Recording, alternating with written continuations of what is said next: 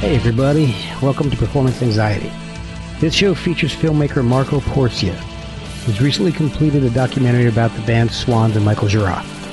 It's not easy to do a documentary that focuses on a man who does not look back at his past, ever.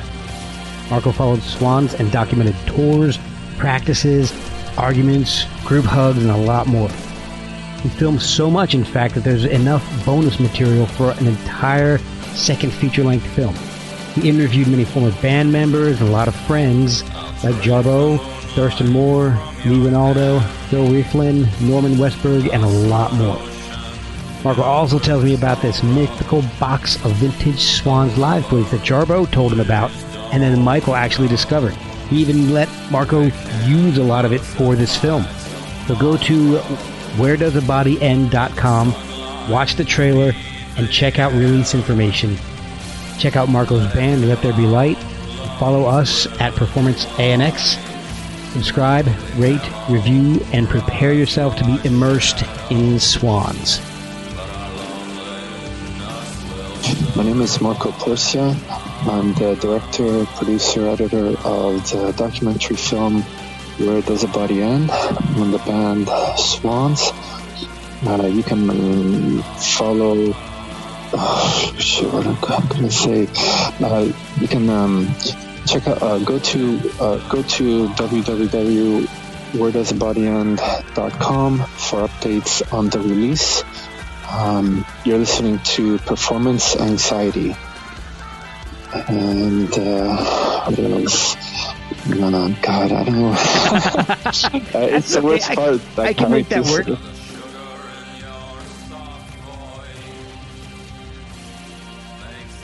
But so anytime I talk about the Swans, every time I talk about Swans, I'm a little intimidated because I don't know them as well as and Michael as well as I know some of my other guests' work, and so I always get nervous and try to over prepare and try to listen to everything, and it's just not possible with that band. Yeah, you're right. Yeah, because every album is so different from the next. It really is. It can be just so stark, the change. It's pretty wild. Yeah, but you did a good job interviewing Michael. You weren't intimidated or I was. I really, really was, but I tried not to sound like I was. It was funny because I really didn't expect to be able to interview him. Howard had said, a few months before the interview took place that Michael was putting out a new Swans album. And I'm like, I know this band. Yeah. I'm not real familiar with them. And then he sent me a promo copy of the music. I started listening and I'm like, this is amazing. And so he said, well, he's doing interviews now, so I can get you ready. I'm like, yes, I can get you on the list. I'm like, yes. Yeah, in fact, I remember now that he had done very few interviews, and I remember now that it was yours, the one that he did. He doesn't do a lot of like audio interviews, I don't think. So I was surprised, that he had only done a few, and wow. Yeah, you were one of them. That was great. See, I didn't even realize that until right now. What blew me away is that we started and we started having some issues connecting. We're doing it through Skype like this, and he kept cutting out and getting bad connection, and he couldn't hear me. And he's like, look, I think it's on my end because my internet connection here is terrible. Let's just do it as a phone call, and I'll go outside, and we'll. Yeah, I heard. I'm like, whoa, okay. I guess bad connection where you live. Yeah, and I was just because I've had a couple people with similar issues, and they just get pissed off and like, fuck it, we'll do it later. I'm not doing it now. Oh, okay, sorry. He was just like, no, let me try to get this to work, and He went outside, and he was outside in the cold for. Well, No, I stepped outside just to go to be more free and man, see everything. It's cold here too. Everything having to do with swans is making every one of my guests go outside. Man, Yeah. but he had only given 20 minutes, and we ended up talking for over 40. And he had another interview to do immediately after, and I made him late for it. So, so I felt kind of bad, but I was like, man, he must have enjoyed it. My interview with him was 6 hours long. So that's amazing. So I want to get into the documentary you're doing, but I want to know a little bit more about you first. I want to know a little bit more about your history, because you've done this incredible documentary on Michael Gira and swans. But I want to know kind of how you got to that point. Were you interested in music first, film? What got you into this whole area? I mean, I'm a huge music fan, of course. So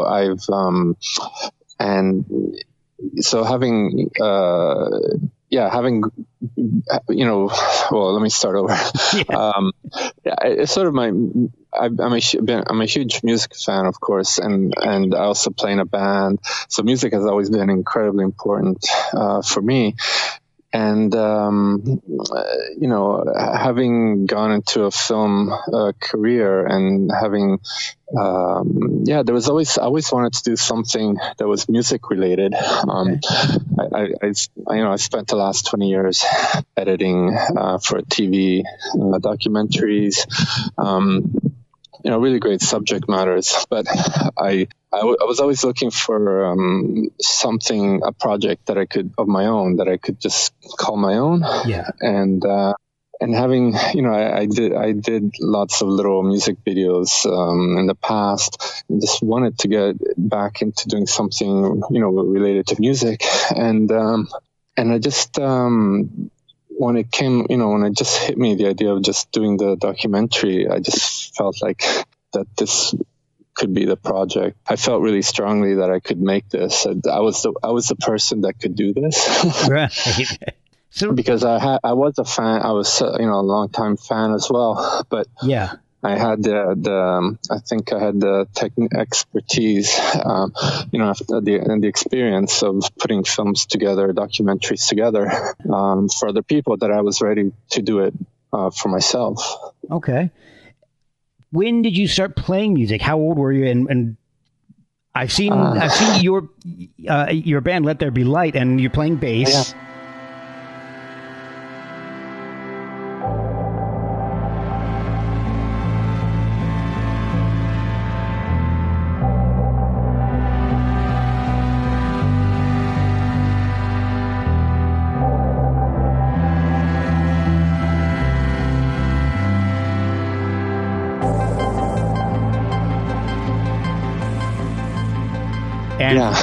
And some strange keyboard with little baby arms on it. That's just it's more of I guess you could call it a hobby. I mean, it's my bandmate Piero and myself, and we're both we're both from Rome, Italy. So we met here. So we're kind of like we're an Italian band in Canada. But we played for like 10 years. Before I didn't, I mean, even now I don't really know how to play bass well. I just go by instinct, by ear, and just creating atmospheres. Piero's the more skilled, talented one. But yeah, we've been playing for the last 10 years, and we do shows every so often. Okay. So it's more of a fun thing to do, but again, it goes back to my love of music. Yeah. Yeah. Is Let There Be Light your first real band you've been in, or were you? Yeah. Oh, okay. It's just for, really just to have fun. And the thing is, because of our jobs, Piero's an architect and I myself am, working in TV, and we can't dedicate enough time to it. Like we'd love to go out and tour. We've put out like 3-4 records, but there's just no way that we could do that. But it's been like a dream of mine, of ours, to do that. I understand, and I've heard 2 tracks, and I absolutely love them. I mean, good. Thanks. And I don't know if I'm pronouncing this right. Telepathine. Piero is the singer. I'm not sure if I'm pronouncing the title of the track. Oh, but Telepathine. Telepathine. Yes. Yeah. That song blew me away. Oh, great. I love that, and it was live, which was It's like this, and I want everybody to go check it out, and because it's like this electro shoegaze kind of sound. It's electro gaze, which sounds like a superpower, not really a music genre, but.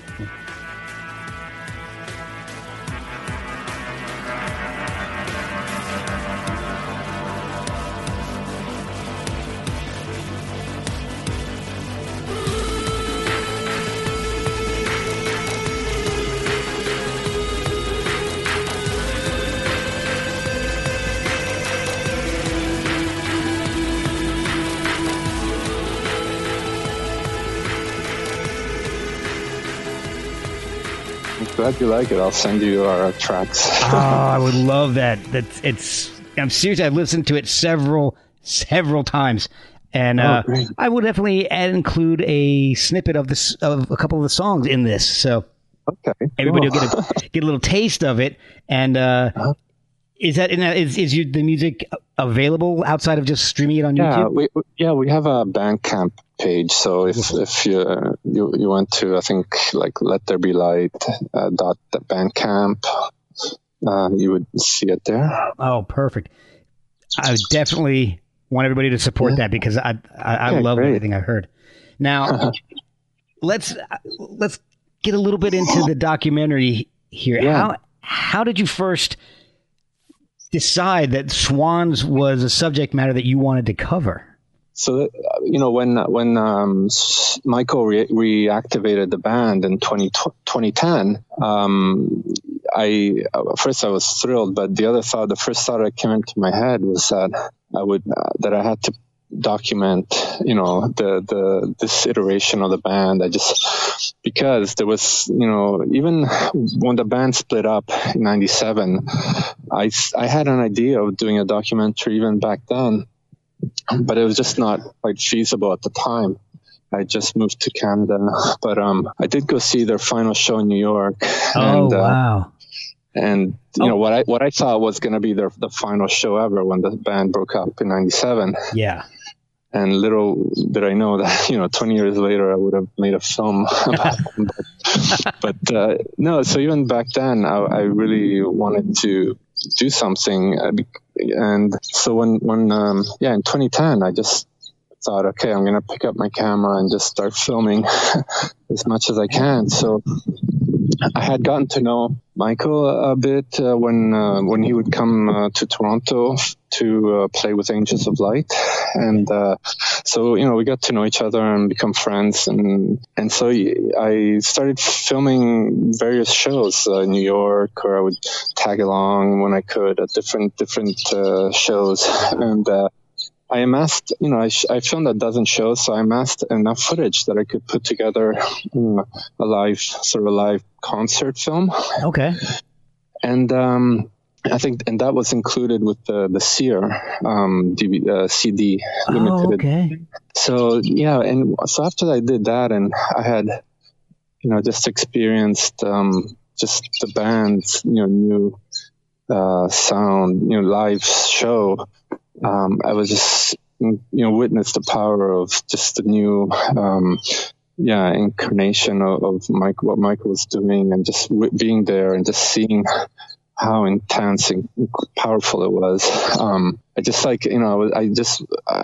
one day I just realized I was in a position where I could have done more. I wanted to do more and to tell the full story of Swans. And I one day I proposed my idea to Michael, and he agreed. Now, how hard was that to do? Because he's a guy who is really loath to revisit his older material.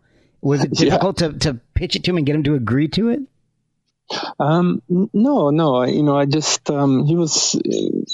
I know he's very guarded with everything Swan. So obviously I knew I had to do something that was worthwhile and strong. It could match the music, and I just set about just kind of documenting as much as I could, but at the same time trying to gather archive and just there wasn't a lot online. So on. So once I was really instrumental and incredibly helpful was Jarboe, who was sort of the keeper of all the Swans archive from Oh, wow.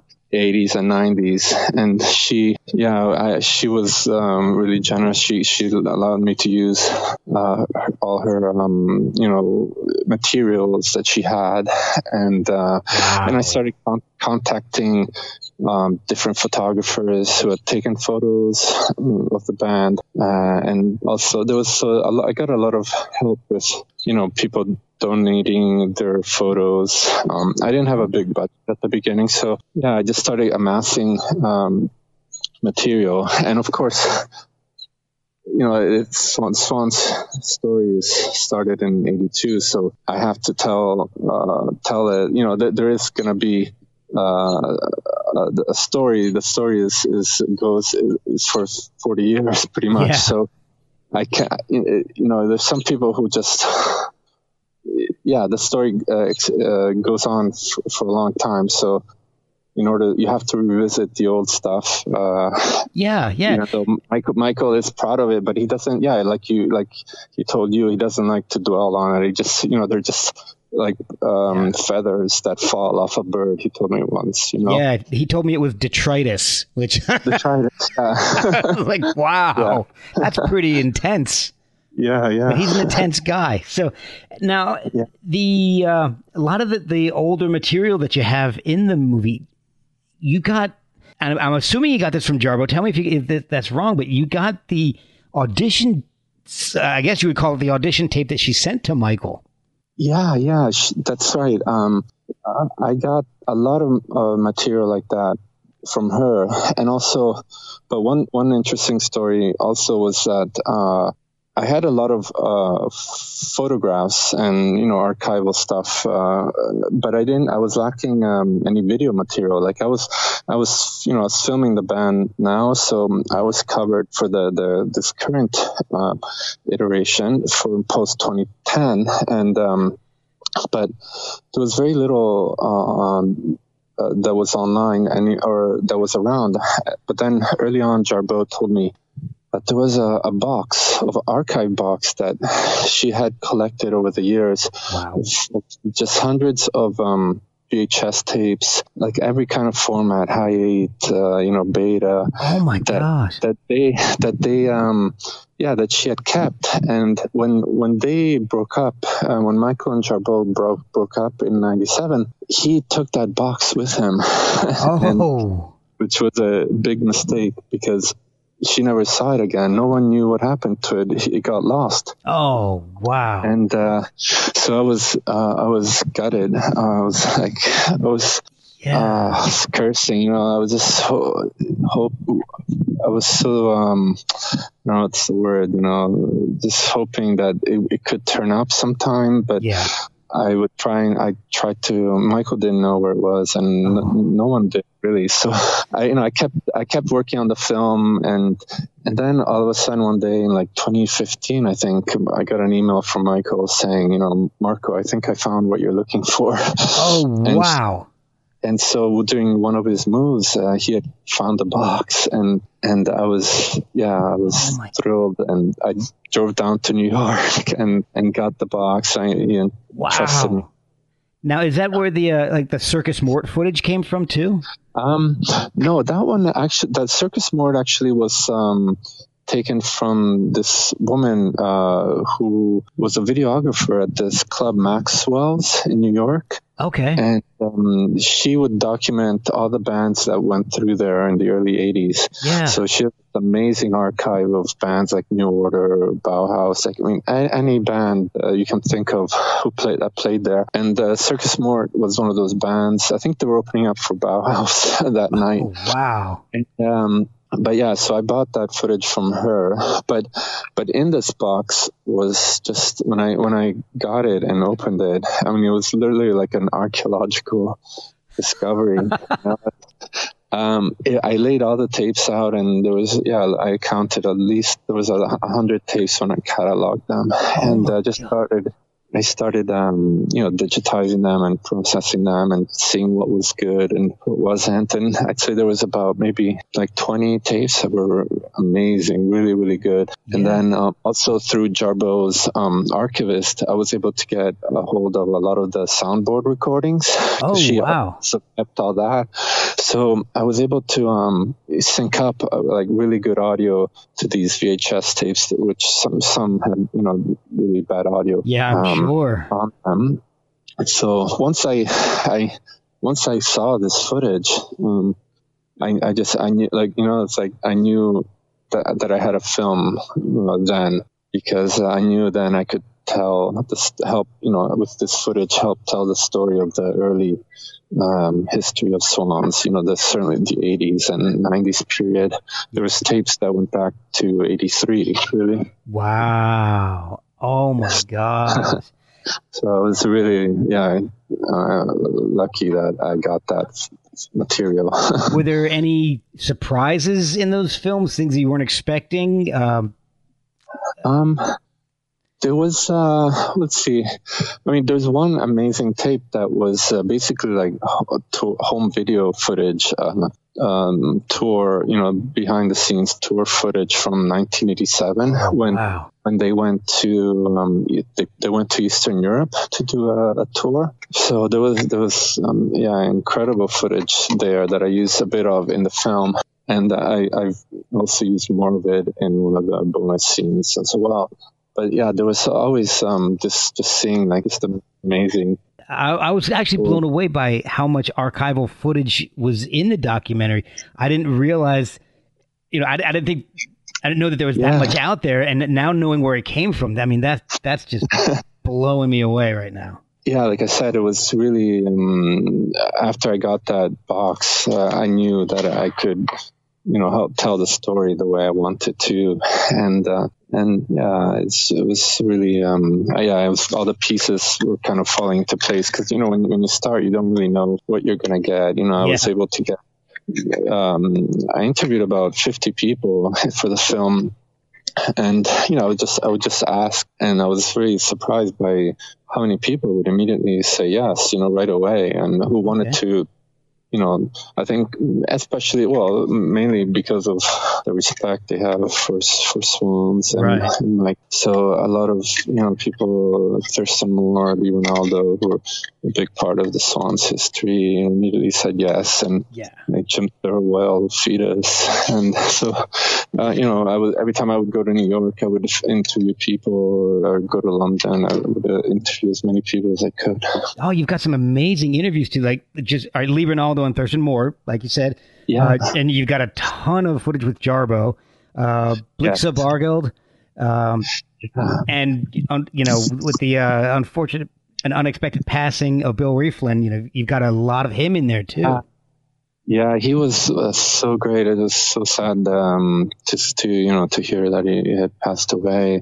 He was I remember I remember going to LA to do interviews there, and I think it was 2016, and I went to interview Karen O of Yeah Yeah Yeahs and Devendra Banhart and John Congleton, and but because Bill was in Seattle, that was my only way to get there was literally take a flight from LA to Seattle in the morning, go to his house, and do the interview, and then take a flight back to LA. Oh wow! And so I still remember that that day. He was one of the nicest people I've ever met. And it was a great. He was one of the best interviews that I did, and he really contributed a lot to the film. Yeah, he really did. He's the information and the stories he told were just amazing. Was there anybody that was kind of reluctant to talk about their time or their association with swans? Let's see. I mean, I asked people. Some people, politely declined. Lydia Lunch. I mean, they were never really on best of terms. Yeah. But I think Henry Rollins and I mean, I was hoping to get like Iggy Pop, but it was just never quite worked out. Nick Cave, I got close to, but oh wow. But I got 2 bad seeds instead. Yeah, that's pretty good. It's not. I'm not going to sneeze at that. Yeah.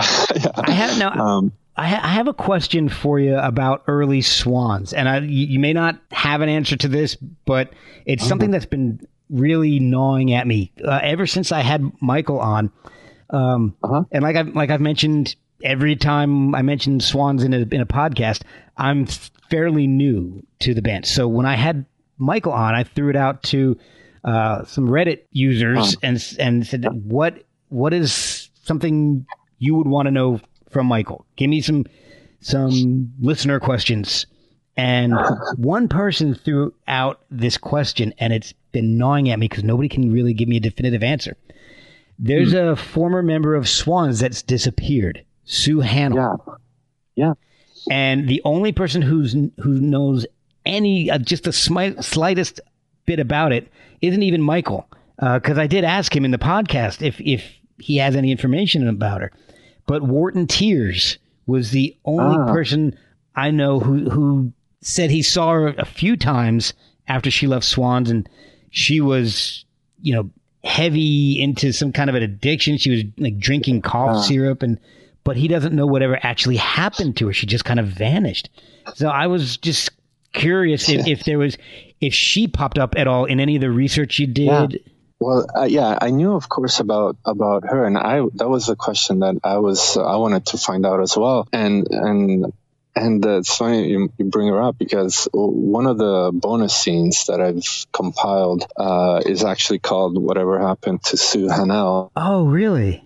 And I asked a few people, like Jonathan Cain, who was also in the first lineup of Swans, right? It was Michael, Jonathan Cain, and Sue Hannell, and also Bob Burt, who was the first Sonic Youth drummer. But again, they also have no idea. They think Bob Burt mentions that he would see her around. She was friends with his girlfriend, I believe, but or worked at the same place, and he would see her. When he would see her more and more, she was looking a bit more and more, let's say, not in good shape. And it was possible drug issues. He mentions how she went to her apartment one time, and all she had was a mattress or chair and nothing else. That's exactly the same thing Wharton told me. Okay. Yeah, I mean, so either she died, or she might have moved away, changed identity.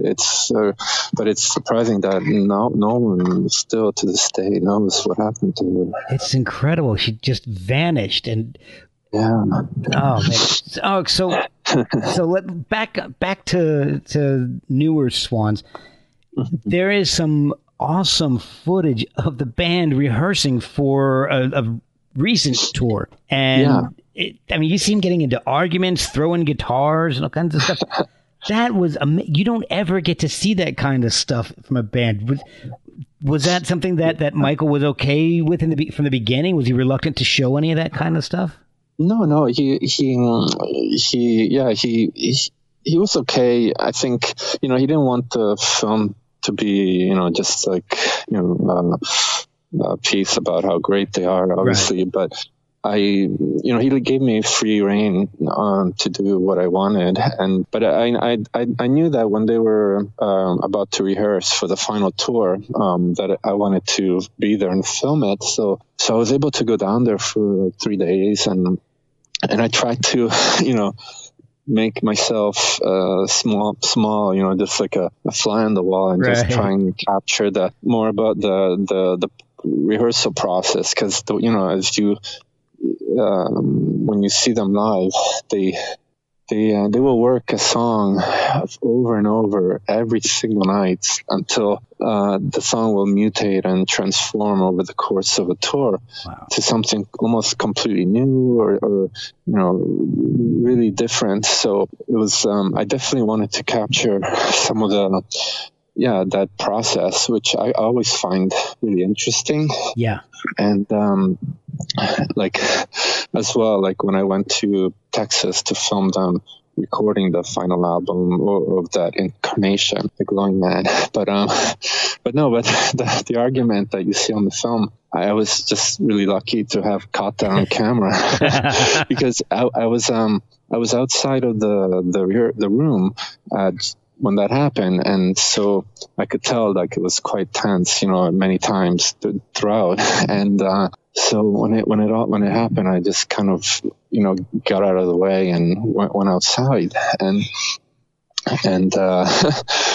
but what I realized, like my sort of dropped when I realized that, oh my God, I still have the GoPro camera in the room. I had left that in there recording. Oh. So when I grabbed the camera and looked back at the footage, and sure enough, I had it on tape. Wow. So I was really glad to have caught that, and right away I knew I had to use it. Just because it's just part of the process. It's one of the great things about Michael and about the band is the honesty, and that's a truly honest moment in the documentary. Yeah, and so I was prepared to fight to keep that in, but I didn't have to. There was other things that Michael maybe objected to that I had to maybe take out, but like silly things, Right. Maybe he didn't like how he looked in one shot, but for that, he never had any problem with that. So how involved was he during the documentary process? Well, I showed him I basically, he let me do what I wanted really until I showed him my first cut, my first rough cut, and I still remember I sent it to him in May of 2018, and it was over 4 hours long. Oh my gosh! And I was pretty terrified of what he would say because I hadn't really seen anything. I mean, I think I had shown him. At one point, I went down and kind of went over like live material with him because he wanted to make sure I was using the best performances, especially audio wise. So of course, just to save time, I knew what would be performances that would be good to use. And but then when I sent him the first cut, he just. I think he said it was very good, but it was way too long. So even for him, which I thought was funny, for a band that does 3-hour shows. Yeah, one song is half an hour long. Yeah. So, but I knew it was too long. But at least there was a starting point. And yeah, exactly. One time, I just went to his house and we kind of, he gave me his comments, and it was easier to do it together. And so it was really helpful, constructive to just to hear his thoughts. And he had really good suggestions, just on using certain things, certain, performances so then, after that, I went back, and it was really hard to just cut it down because there was so much material that I had. I was able to get it down to like 2 hours and 45 minutes. And, but even then it was too long, just to even get it into festivals. Yeah. So I had a couple of friends help me, bring it down, like story editors. So I was, because at a certain point, everything was so precious, I couldn't cut it down anymore. And then when someone else did, then I realized, this could go. And it was a lot easier to get it down to 2 hours. Sometimes you need that outside opinion. Yeah, but I kept a long version, an extended version that's about 2 hours and 40 minutes. Oh, wow. That's what I was going to put on the Blu-ray and DVD. Okay. How do you choose the songs that you want to highlight? And I know you said Michael wanted certain live performances, but you got some other studio songs that go in and out throughout the entire documentary, obviously, since it's about the band. How do you choose what songs? Was Michael involved in that, or was that all your decision? I think that was mainly mine. I would try and use what I had most coverage of. So, if there was a song that I had really well covered, I would tend to use that, versus something that I didn't have a lot of footage of. But sometimes Michael, maybe he wouldn't like the song so much. Like it happened on, I think, really? The Knot, or...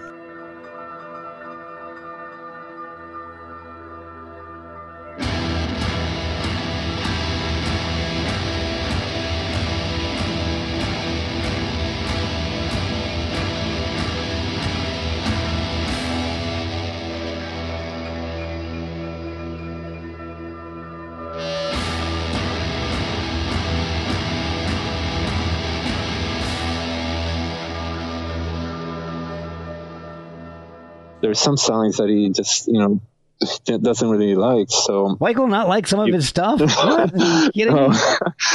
He doesn't like. There's a couple of songs that he wasn't too fond of on the last tour, so I had to kind of stay away from those. Okay. But it's but I was often thinking visually, and maybe Michael was more audio, sort of. He was more interested in the audio part.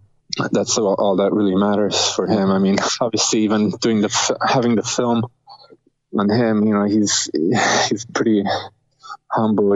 It's like he never, he appreciates the film a lot, and I wanted to do it also as a sort of legacy, just to have something to show, future generations. And one thing the thing that most surprised me, that I was really happy to see at all the shows that I would go at, was the amount of young kids that would show up, and you see it in the film too, where I interview some like teenagers, 15-year-olds. Yeah, one 13-year-old kid who got his own. He got his dad into Swan. Yeah, that's amazing. So, and in a lot of screenings the last year where the film played in various festivals. Yeah, there was in one show, screening in Glasgow, there was a girl that was so young, and I asked her how old she was, and she said she was 12. Oh my gosh!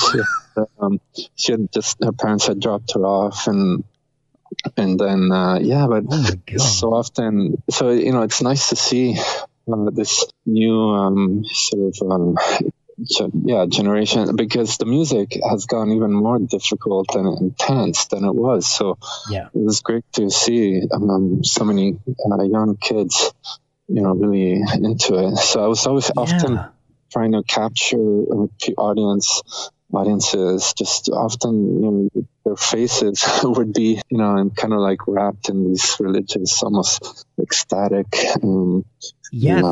It's almost like rapturous. It's incredible. Yeah. And it's so good to see, young fans, because with songs and performance, songs that are 20, 30 minutes long, performances that are 3 hours, you get these kids that are sitting there looking at their phones on TikTok, and it's like they struggle to watch a 30-second video.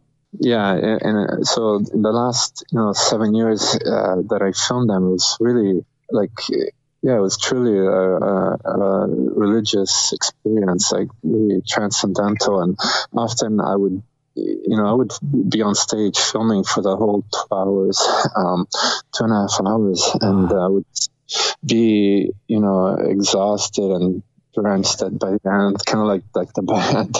Yeah, I know that. I know exactly what you mean. Shooting a band live can be exhausting, and it's an amazing feeling to know you're capturing what's going on right in front of you. Yeah, exactly. That's how I felt, when I was filming the shows. Knowing the music, and I would always try and anticipate what was about to happen, and always try and be in the right place, and and just to capture something that I knew might happen or would happen, and that was always a huge reward. I felt like, yes, I've this is where I need to be, and this is the place that I need to be, right now in this world. Exactly what you mean. Capturing, this moment. So you mentioned that it's going out to festivals and all, but with the way things have changed with coronavirus at this point, festivals are closed, festivals canceled, theaters closed. Has that changed the distribution and release plans for the documentary? Yeah, it's really a shame, because there was a lot of screenings lined up now in April and May in Europe, and it was really kind of ramping up, but now everything is on hold. But at least it gave me time to in the last month, I've been working on finishing the bonus scenes, and working with my audio mixer and finishing getting the audio mixes done. And I have over 2 hours of bonus material. Wow! So that would be like a lot of the stuff that I couldn't. Whole other movie. It's pretty much a whole other film. So between the two, between the bonus scenes and the film itself, there's over 5 hours about. Yeah. Oh man, I can't wait. It's scheduled. It's scheduled to. I have a sales agent, so there is a distributor in North America, and so I don't know now. Their plans might be shifting, but it's hoping. So we'll have a release. Hoping in the next few months in North America, and then hopefully in Europe as well. Good. I do have a question I've always wanted to ask, particularly a documentarian. Obviously, you have permission to shoot the main subject of the documentary.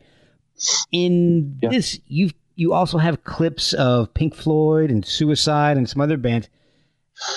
Is it difficult to get permission to use those clips, especially with a band like Pink Floyd?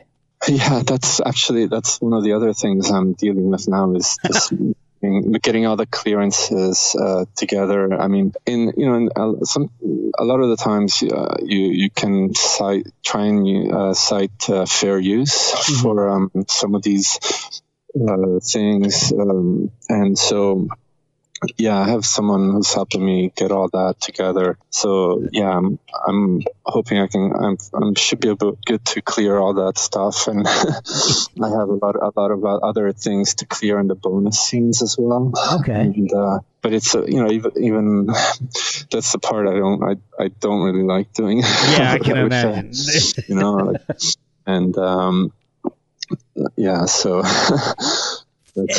And so this a lot of this was funded through Kickstarter. How was your experience with that? Well, it was at the beginning. I kind of started on my own, and then I realized that I would need a lot more money. So I just tried doing Kickstarter, and I was afraid. I didn't know what to really ask for, but I got the goal pretty much in the first 2 days. So it was, it was like, oh shit, I should have asked for more. Yeah. but then if you don't hit it, then you don't get anything. So it was really, it was really. Kickstarter's a little strange like that. I know there's a few others like Indiegogo and all that. Yeah. That you can, whatever you get.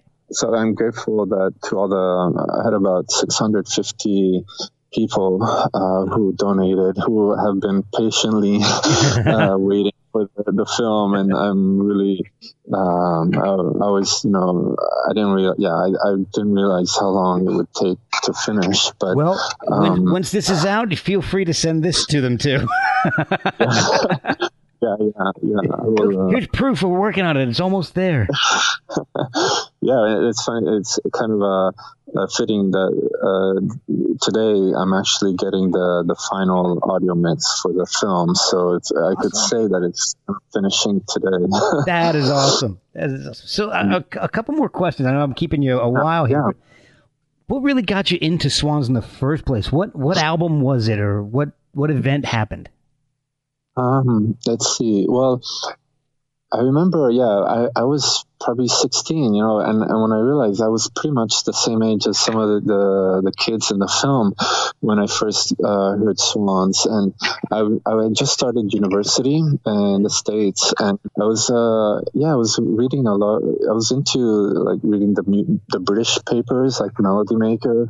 Oh yeah, and so I still remember one of the issues reading like the single of the week was a Screw. Oh wow.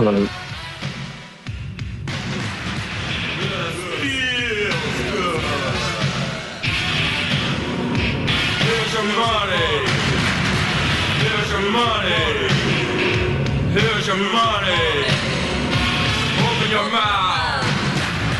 Here's your money. Open your mouth. Here's your money. Time is Money Bastard. Yes. So it was right around that time in '86. That's when I started university.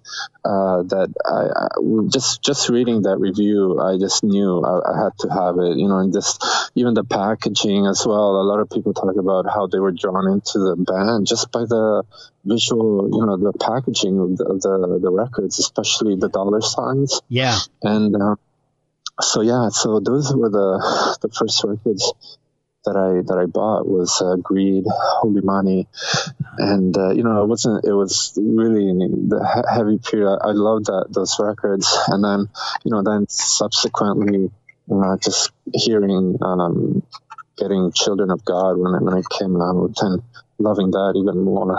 Yeah. Some people, a lot of there were fans that kind of dropped out of listening to them when they. After Burning World came out, but I stuck with them, throughout because I loved Burning World, and I've heard that a lot. That it was, and you actually mentioned that in the documentary a lot about how everyone involved in it was disappointed with it. But I know I did a show with a friend of mine who's a big Swans fan, and that was the first one he really got into, and it's his favorite album is Burning World. Yeah, it's a lot of fans, one of the favorite records, it's like Jarboe says, it's a beautiful songs, even though the production just could have been just probably, sometimes you wonder what it would have sounded like with another producer, and Yeah. I think Jarboe mentioned that they had actually, their first choice had been Flood, the producer, Flood, who I think would have done an amazing job on it. That would have been interesting. Yeah, he did. So many great bands. Oh yeah, I remember the first time I actually realizing his work was on the work he did with Smashing Pumpkins on Melancholy. Oh, okay, yeah. He did part of it. I don't think he did the entire thing, but I know or maybe he did. I don't know. He would do I just trying to remember I can't remember if he did Nick Cave or Wolfgang Press, Curve. Curve. A lot of those '90s bands in UK. But there's so many entry points into their into Swans that it depends. Funny, some fans or maybe don't even listen to the early stuff. They just the last four records, post 2010, and other people are only stuck in that early period, and but you just have to kind of take it all it's yeah, like it's Swans are a band that has always changed, and unlike other bands that have reformed, like like Pixies, or My Bloody Valentine, they just play the hits, all the old stuff. But when Michael reactivated, that was the last thing he wanted to do. He just he just created all new music that constantly got better and better, like even more dense and more intense. These 40-minute long pieces. Yeah, in fact, what's funny is I was listening to some Swans on YouTube, and I'm scrolling down and looking at the comments, and the best comment I've ever seen on any video was on Bring the Sun to Saint Louverture. Yeah. Somebody said $2 at one of these online jukeboxes at my local dive bar. Best money ever spent. No. That's great.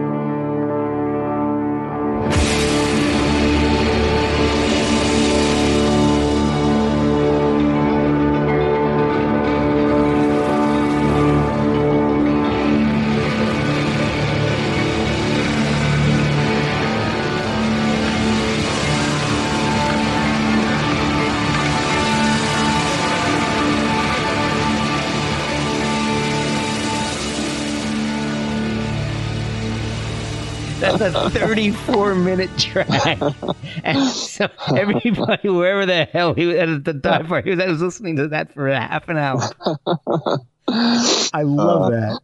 That's great. and the beginning of the documentary is perfect. Michael saying that he's totally flummoxed at the fact that he even exists. And going into that conversation that he has, it's funny because I've had those same thoughts, and I know my wife and I have actually talked about it. It's when we get into some philosophical questions and some just some existential questions that you tend to get into at some point after a few drinks or whatever. But I've had those same thoughts, and having hearing him say that at the beginning of the documentary to me is the perfect way to start a documentary about this band. Yeah, and exactly, and that's how. That I've had those as well, and I always ask myself those questions. Why am I alive? Why am I doing this? Like what? How did I get here? Making this film even, and Michael's songs often actually have questions. Other tracks like "Why Are We Alive" or "Will We Survive?" And this one, I had a few working titles, but Michael actually suggested this title, which I thought was really fitting, and one of my also favorite Swan songs from Great Annihilator. So.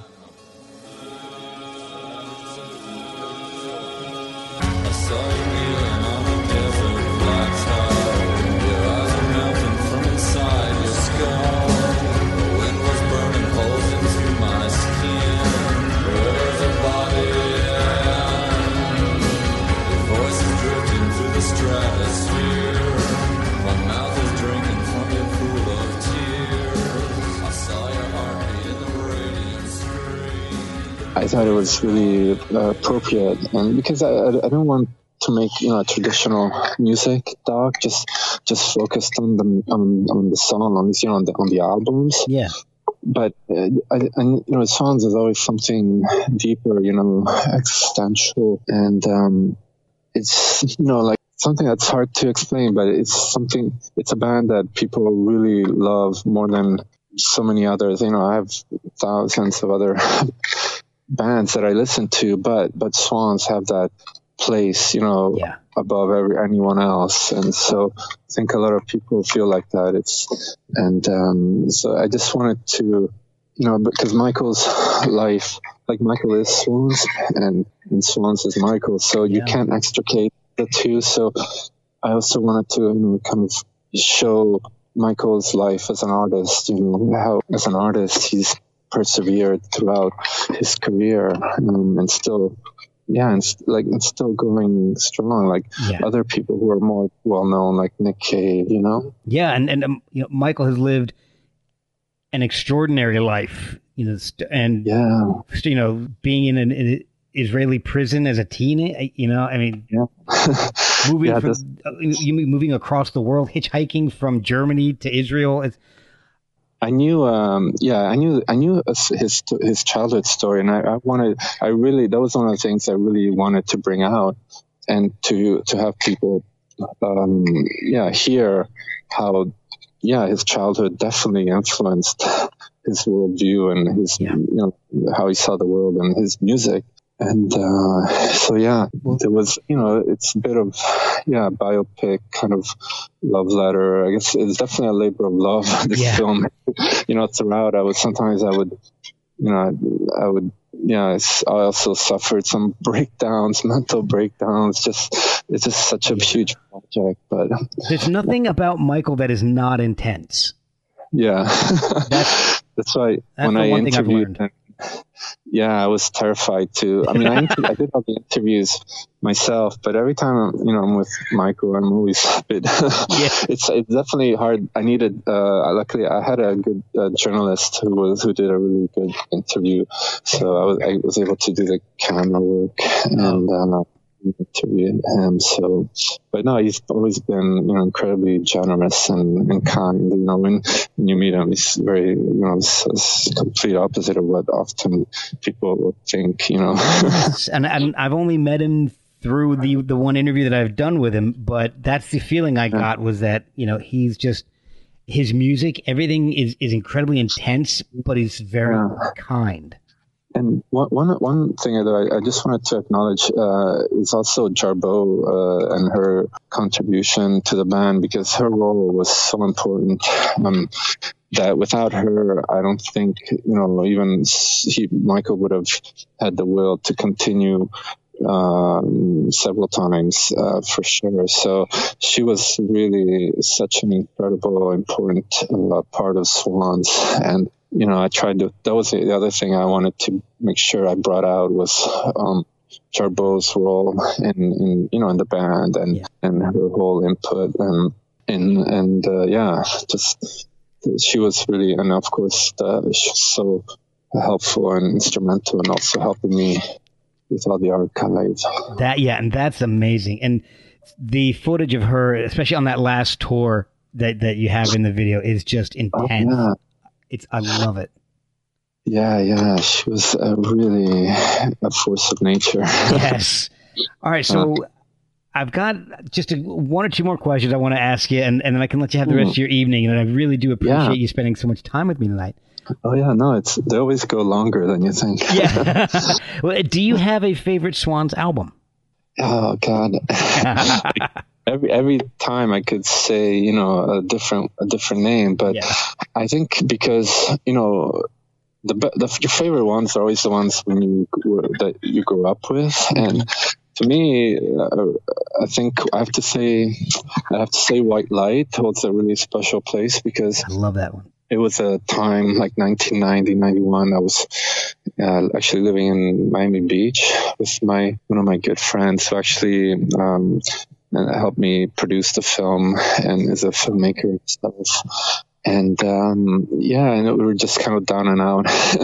And I had this advanced cassette of White Light. Oh, wow. And I just had put it on. It was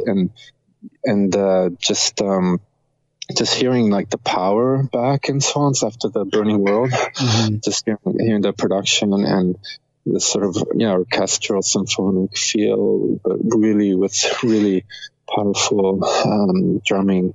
I'd say, and I always loved the artwork of Derek Thomas, and then just that whole area of White Light, Love of Life. But also, I could say Soundtracks for the Blind as well, because it's just such a beautiful album, and it was, linked to that final tour as well. So I would say maybe those two. I'll pick two.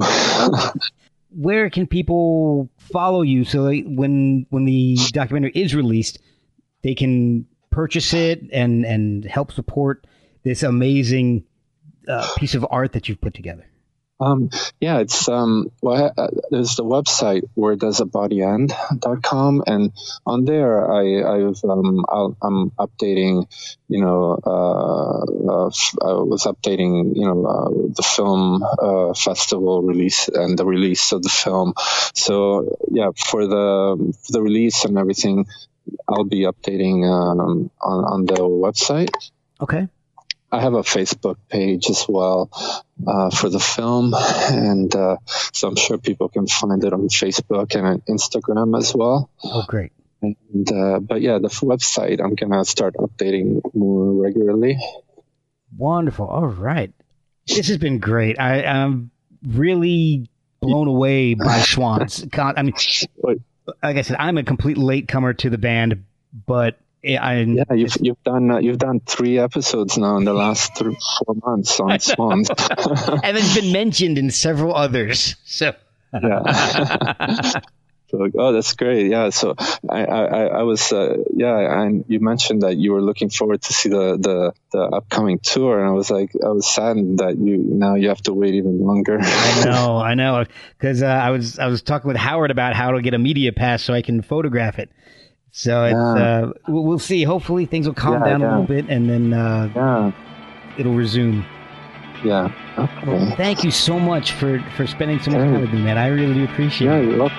Thanks, Mark. Yeah, it was great talking to you.